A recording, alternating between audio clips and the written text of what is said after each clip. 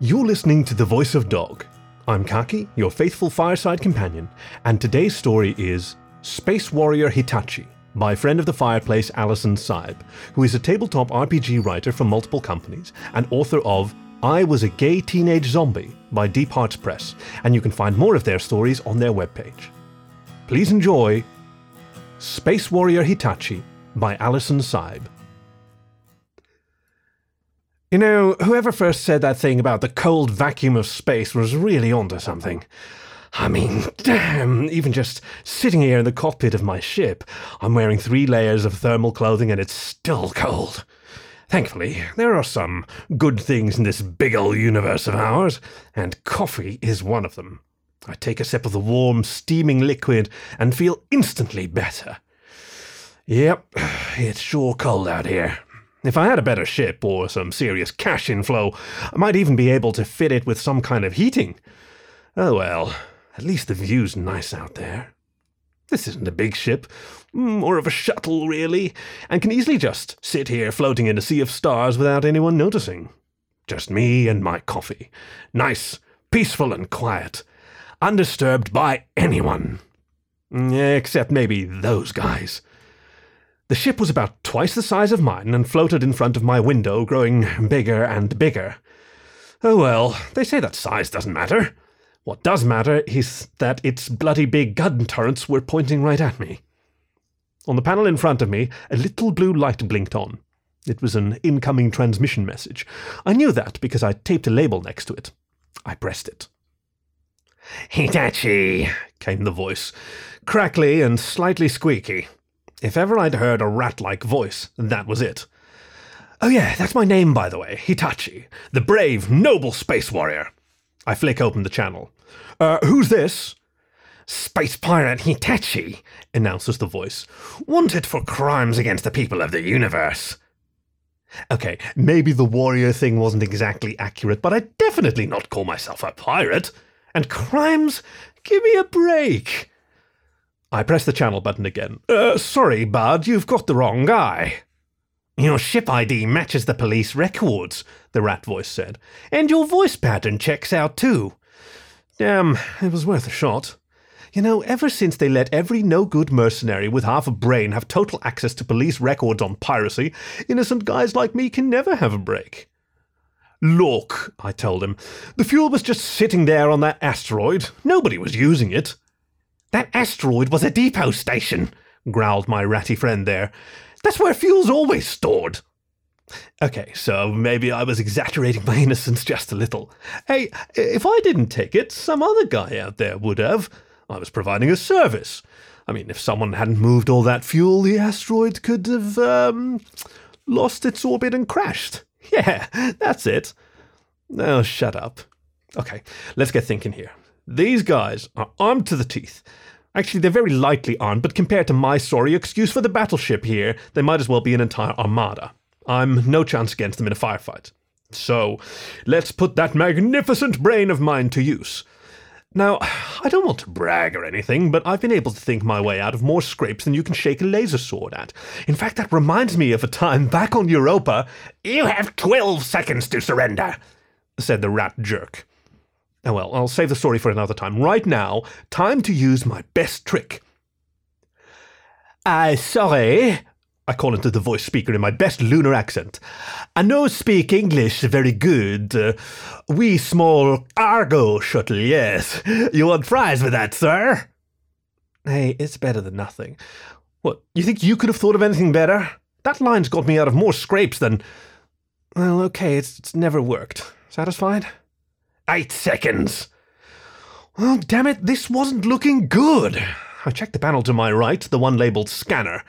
"Oh, please," I whispered to myself. "Please, please, please." Excellent! There was a jump gate about 5 minutes from me. Thank goodness for small mercies like that.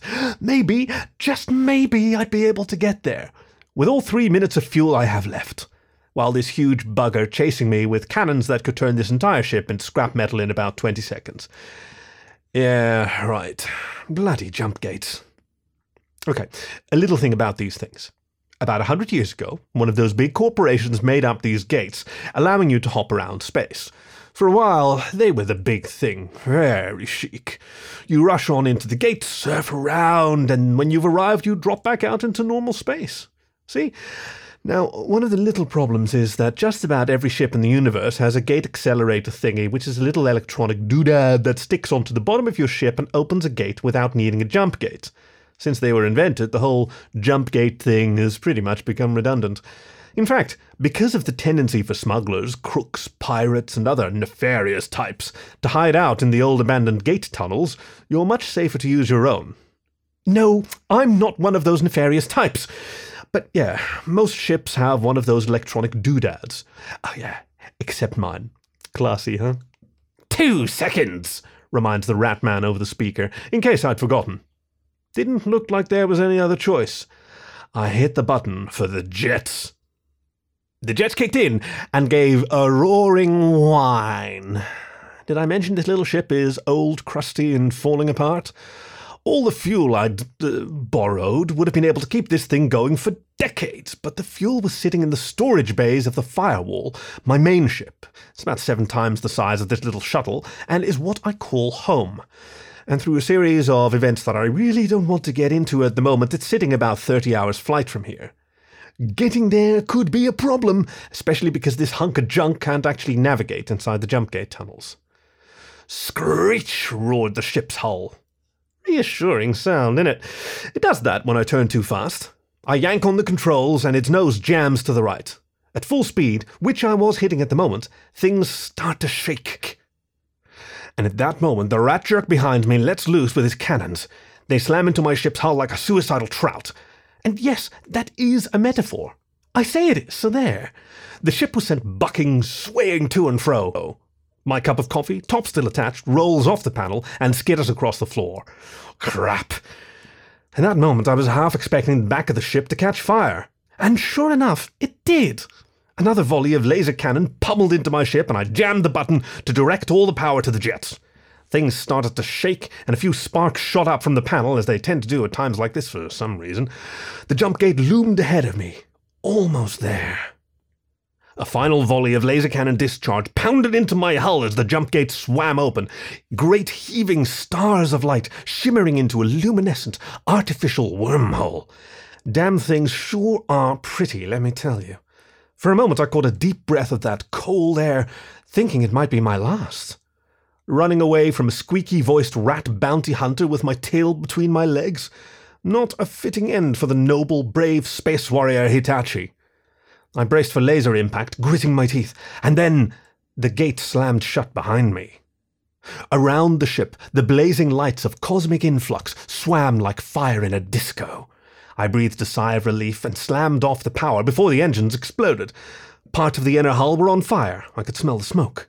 I'd need to take care of that, I decided. But first of all, there was something much more important to take care of. I got down on my hands and knees and scrambled around desperately. It had to be somewhere.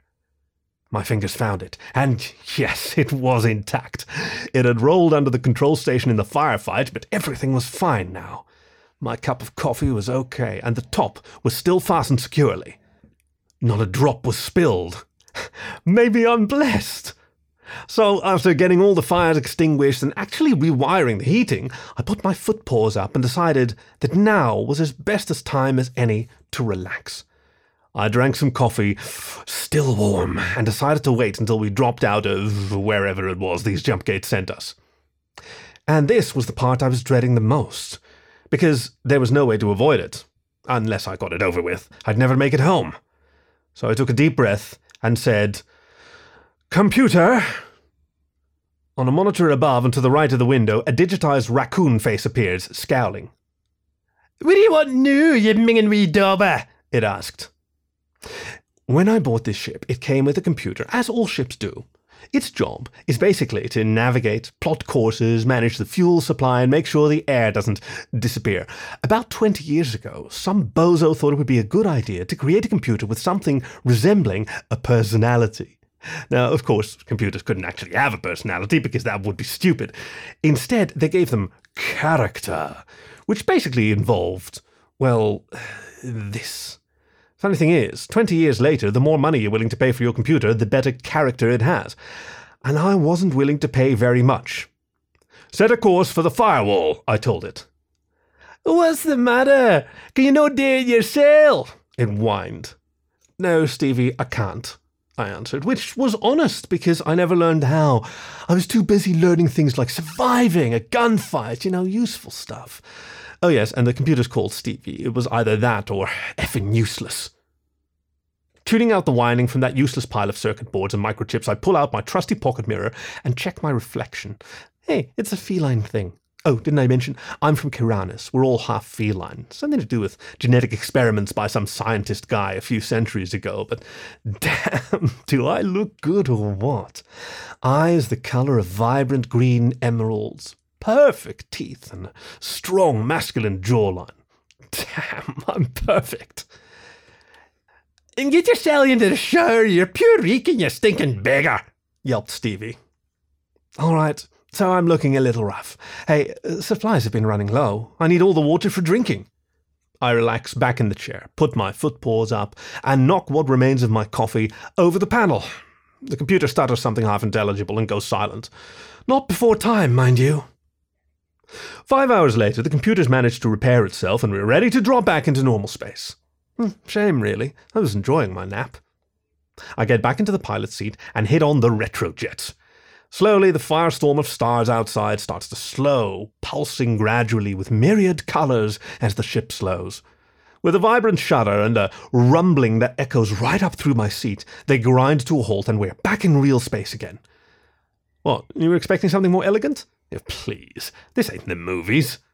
In the distance, among the vast speckled night sky, I could see a large red-swirled orb of Jupiter having suspended into oblivion. If I had turned my head to look around any further, I'd have seen some of its huge array of moons. Down on its surface, unnoticeable, sits the Terran colonies. A funny place, Jupiter. It's getting harder to get a good deal for your money there. To the right, near Callisto, is the firewall. That brilliant, majestic, floating castle of the vicious space warrior Hitachi. Okay, so it's seen better days. I've had to stop it being hauled away as garbage a few times, but it's still good, honest. And it's home, innit? Except that between it and me sits the rat jerk's ship. Ah, crap, I thought I'd lost him. Guess not. It's really not turning out to be a very good day, is it? Incoming message. Great, he wants to talk. I hit the button and his face pops up on the monitor. Boy, was my guess right or what? He had a long nose, small beady eyes, and whiskers. Even looked like a rat. He grinned. "We've got you now, foul pirate scum!" There's no need to be insulting. I tried to think of something to say. For some reason, I don't think my ploy from before will work now. And if worst comes to worst, I can always throw cups of coffee at him. "All right, what do you want?" I ask finally. The rat man grins. "Your bounty, of course." Why does that not surprise me? What is it, open hunting season on me? "Didn't you hear? The bounty was called off," I try. "Turns out it was all a big mistake." "I don't believe you." You're a real trusting guy." "Not. I bet your friends are thrilled." "Don't have any of them," retorted Rat Boy. "They just get in the way." Oh, great. I was dealing with a psychotic hermit with laser cannons. I thought about outrunning him. Oh yeah, not enough fuel for that. Maybe I could outfight him? No, maybe not. Time to outsmart him. "Look behind you!" I shout. It doesn't work. Hey, what are you looking at me like that for? Didn't your mother ever tell you to try your best at everything you do? Well, that was mine. Okay, I'm out of ideas. "Turn over access to your computer, and I'll take you in alive," grinned Rodent Boy. Well, at least he's not a complete jerk. See, the thing is, computers can catch a decent price, and are always useful. Always need fixing, you see, so apparently he was willing to be reasonable. Actually, it was the only choice I had. A new computer system would cost me more than I had, and oh yeah, it was integrated into the ship, so I'd lose that too. Not really a great deal, I suppose. Fine, I concede. The code's 769842. My little rat friend typed the code into his computer. I wasn't looking forward to what would happen next. Basically, it involved his computer connecting with mine and taking control of it. From that point, anything could happen. Self-destruct, oxygen going missing, you get the idea. He finished entering the code. I held my breath, shut my eyes, and the time seemed to stretch on forever, until... "What the hell?" stuttered the voice over my monitor. It was Ratboy. "What did you do to my computer?" I opened my eyes. Sure enough, his ship was still hanging in the window between me and the firewall, but now the lights in its ports were off. Was nobody home? I looked into the monitor, which still showed our little rodent buddy. He was still there, but the lights were out. Lights in his control panel. He looked right at me and growled, "My computer's dead! What did you do?" I looked up to the pixelated face of Stevie. "What happened?" I asked. "The wee mental thing went and killed itself," answered the computer. And then it all made perfect sense. Of course. Ratface's computer system must have overloaded and shut itself down. I mean, there's plenty of times I've wanted to do that while talking to Stevie. Part of me couldn't quite believe it. My enemy's computer had killed itself rather than talk to mine. He's actually that obnoxious. Ratjerk's pointed nose face was still on my monitor and gave a defeated sigh. "Don't suppose you can give me a lift, could you?" he asked. I grinned, sipped my coffee, and hit the button for my course back home. This was Space Warrior Hitachi by Alison Cybe, read for you by Kaki, your faithful fireside companion. And for more stories, you can find us wherever you get your podcast or on the web at thevoice.dog. Thank you for listening to The Voice of Dog.